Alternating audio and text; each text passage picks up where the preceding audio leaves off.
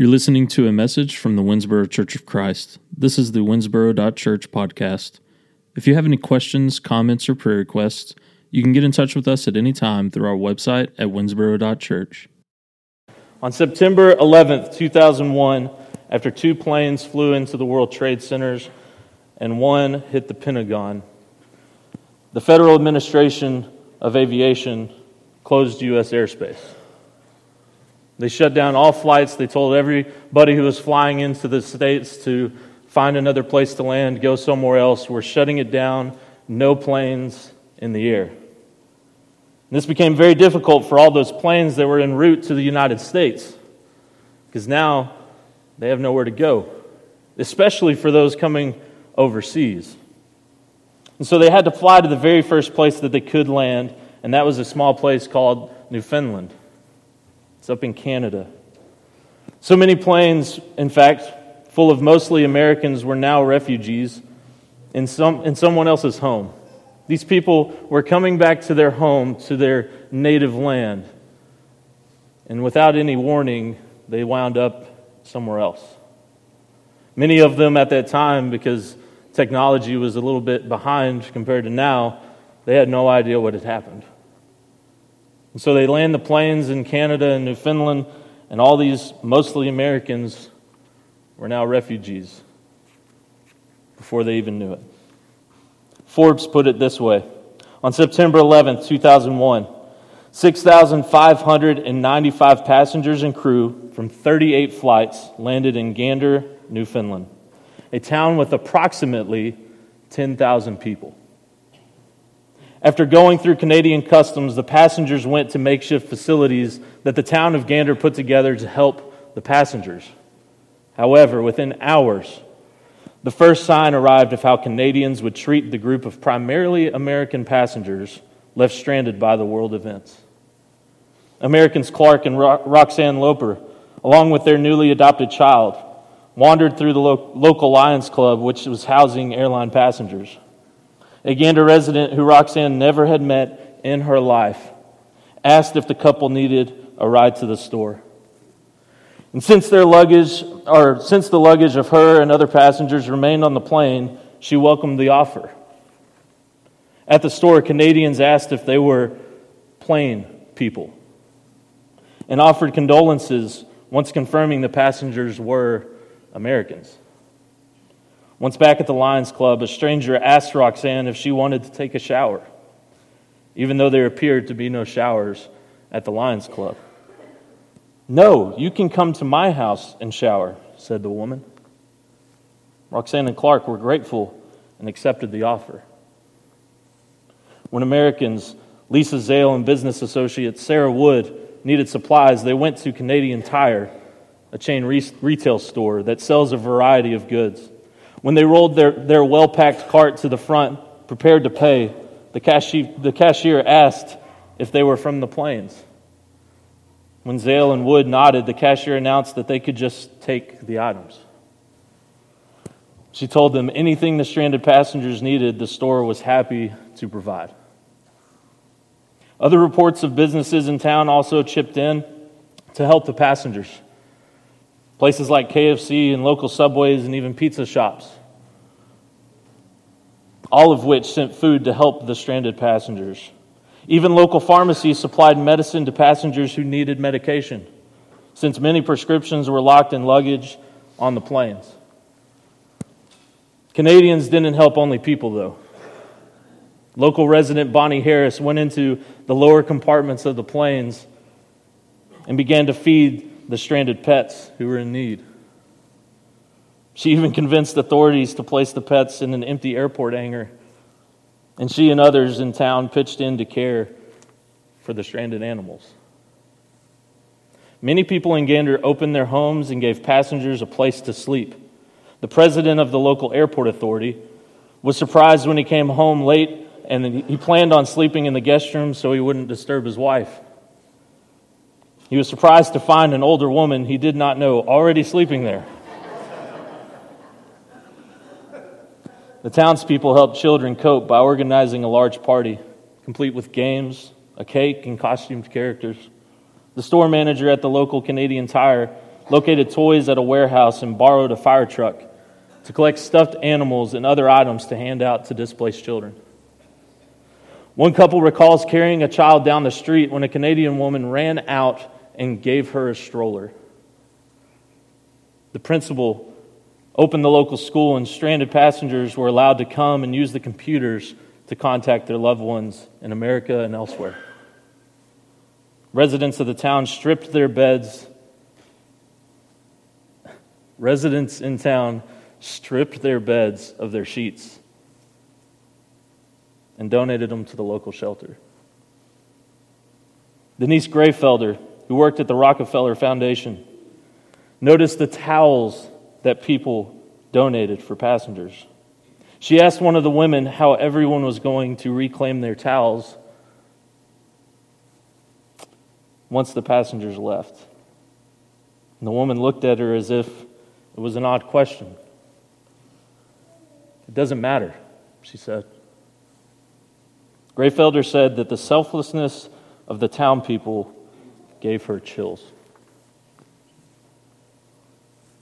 What a great story, right? But it's not just a great story in general. The reason I share that with you this morning is because that is a great example of hospitality. Our series for the next 4 weeks will be on hospitality. And I've titled this series Big Tables. The reason being, I was reading an article recently that said, for decades we have been eating at smaller and smaller tables with fewer and fewer kin. It's time to find ways to bring back the big tables. This week, our goal this morning will be to define hospitality. Defining hospitality as Christians, as people in the Winsboro Church of Christ and in the Winsboro community. What does it look like to show godly hospitality? To start, I'd like to ask you this one question. What imagery comes to mind when you hear the word hospitality? What image or imagery comes to your mind whenever you hear that word, hospitality? If you're like me, maybe it's a lady bringing in a tray full of deviled eggs for a potluck, right? To this day, I don't think a deviled egg has ever made it to my plate. Usually goes straight to my mouth. Or maybe, like me, in some regards, I think about my grandma. And whenever all the grandkids were staying over, she would get up early on a Saturday morning just to fix us breakfast so that whenever we woke up, the first thing we smelled was that bacon. Or maybe you think of the hospitality industry. Some of you probably have experienced there. Places like hotels, restaurants, transportation, cruise lines, airliners, you name it. A quick Google search will tell us that hospitality means the friendly and generous reception and entertainment of guests, visitors, and strangers. Friendly and generous reception and entertainment of guests, visitors, and strangers.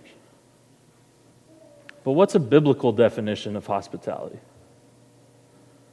What is the kind of hospitality that God expects His people to be a part of? I don't normally do this because I'm not a Greek scholar or anything. I don't like getting too deep into the original language because I probably end up saying it wrong. I'll probably say this wrong. But for this setting, I really would like for us to look at the Greek word of hospitality here. And that is philoxenia. Philoxenia. By definition, this means love of the stranger. Love of the stranger. Let's turn to Romans chapter 12. Terry, I appreciate you reading this morning. Romans chapter 12, we're going to start in verse 9. This section of Scripture, I believe, gives us some key qualities of hospitality that make Christian hospitality so much different from the rest of the world. Let's read, starting in verse 9. Let love be genuine. Abhor what is evil. Hold fast to what is good. Love one another with brotherly affection. Outdo one another in showing honor.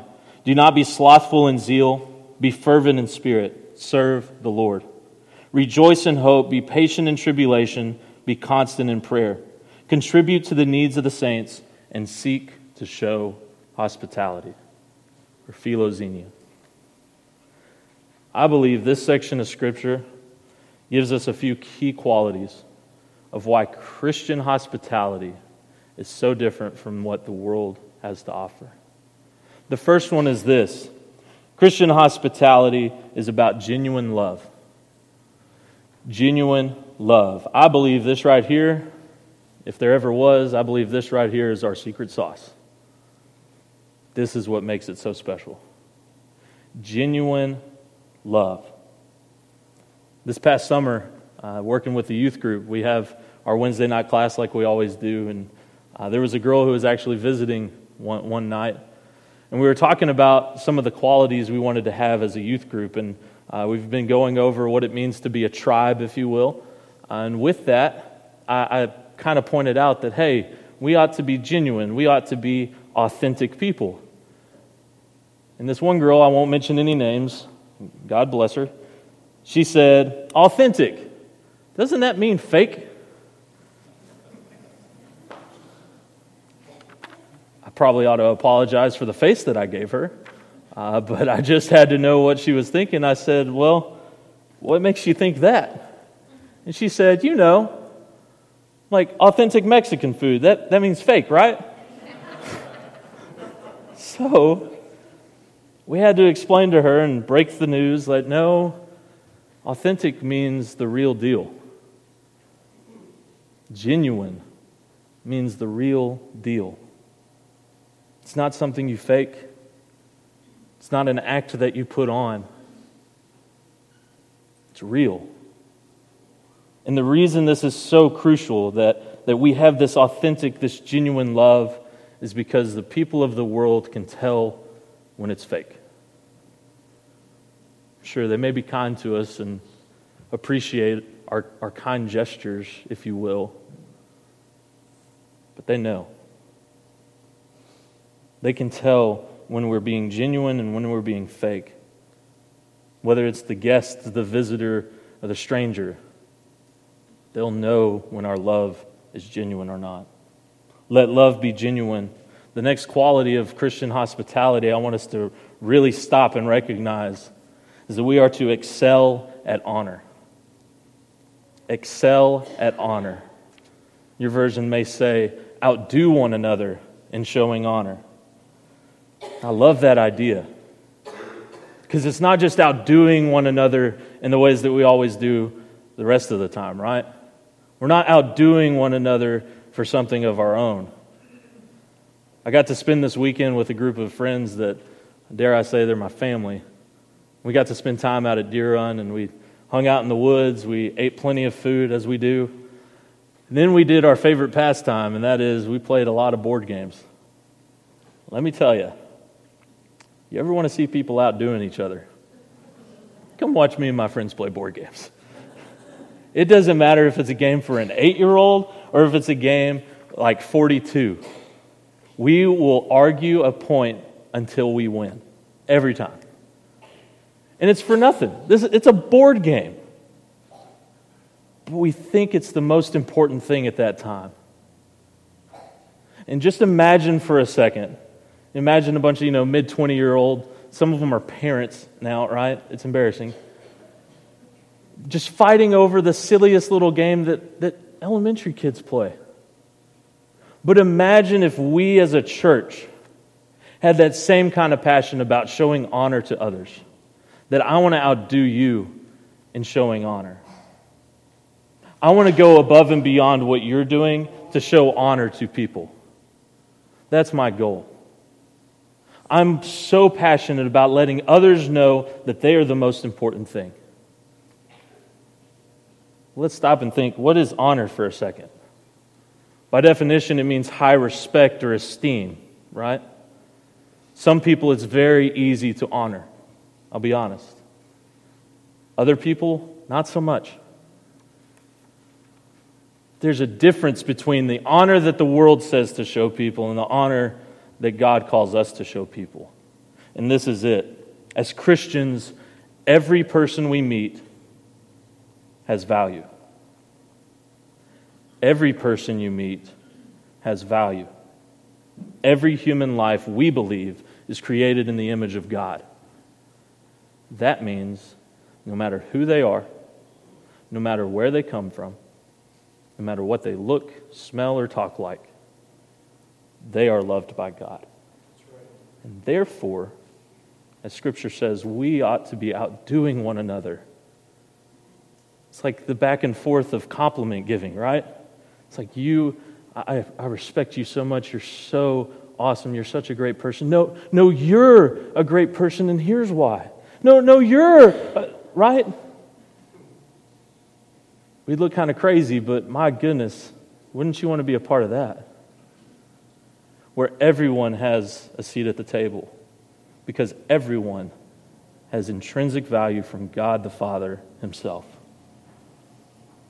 So, we love and we honor regardless of who they are. So, we as Christians in our hospitality for one another, we have genuine love. We outdo one another. We excel at honor. And then this third thing that I want to mention today. For us as Christians to show hospitality, we must seek opportunity. We must seek the opportunity to show hospitality. Whenever I was a kid, I loved playing baseball. It's probably my favorite sport, still is. It's kind of sad that all this is going on. I won't say anything about Gerald's Astros. But when I was a kid, I had a problem with any time the ball was getting close, I would pull my head away and start looking for where it was going to end up later. I pull my head away and I swing, and whenever you pull that head, everything else comes with it, and then you either tip it or miss it completely, right? But I thought to myself, I was like, man, I see that ball. I see it coming. So anytime my dad would come up and say, see the ball to the bat, I'd say, but I am. I'm looking at it. It's there. Little did I know, right before contact, I would pull my head away, and man, I would look like a fool. What does this have to do with hospitality? I believe, as an adult, and hear me on this, as an adult, there may be no greater feeling than to cancel plans. Tell me I'm wrong. There may be no greater feeling than whenever I have something lined up and I'm like, do I really want to do this? I really want to go over there? Do I really want them coming to my house? I'm going to have to clean. What in the world? For some reason, this is how it happens. We set a date, maybe a time, and we're getting ready and it's getting close to approaching, and then the slightest change to our schedule. Oh, can't make it. Oh, no problem. No problem. It is okay. I got a show that I'm going to watch. I'm going to sit in my PJs. We'll be all right. We look to show hospitality, but then often we pull away for whatever reason. Sometimes, I'll give you this one, sometimes it's a valid reason. We get close to showing hospitality and joining in hospitality with one another, and yet we never connect. As Christians, we need to seek opportunity. Keep our eyes open all the time. Because you never know when God's going to call you to use that simple thing of hospitality, setting a big table for others. Keep your eyes open to the opportunities for showing hospitality. Over the course of this series, I really want us to use a definition of hospitality that can be really ours, that we say it often and we think of it often, so that we're reminded as we go into this world and live our life that maybe we'll actually make connection. And the definition of hospitality I want to use is this: when you seek to honor someone with what you have so they experience the love of God. When you seek to honor someone with what you have so they experience the love of God. That, my friends, is what it means to set a big table. That is what it means to open our doors, to reach out, to welcome in the guest the visitor, and dare I say stranger, and show them the love of Christ by honoring them and lifting them up above ourselves. I've been reading this book. I actually read it last week. It's called The Gospel Comes with a House Key. And in it, the author has a prayer that I've kind of shifted and changed a little bit, but I want to use it for us during this series. As we close today, if you haven't yet, take a moment to answer that question at the end of the sermon notes. The question is, write down one area of your life where you could improve on showing Christian hospitality. Now realize as I stand before you, that's not a question. But go ahead and respond to that. Write down one area of your life where you could improve on showing Christian hospitality. And this morning, as we're here together as God's people, as we are about to share in big tables, I pray you'll stay and join us with that. If you need help being a person that seeks out opportunity to share hospitality, if you struggle to have a genuine love for others, a good place to start would be 1 Corinthians 13. But also, come, ask for help. And if you struggle, like so many of us do, to try to outdo one another in showing honor, that's why we're here, to help you, to guide you. I'd be remiss if I didn't share with you the gospel invitation from Jesus himself to come to him, to repent of your sins, to be baptized for the forgiveness of your sins, to receive the gift of the Holy Spirit. That's why we're here too. So this morning, after I say this prayer, if you need help in any way, we would love for you to come forward or go to the back. Their elders will be there, their wives if you need prayers, if you need to just talk. I'm going to lead us in a prayer, and then after that, we're going to sing a song. But if you would, let's stand for the prayer and the song to following.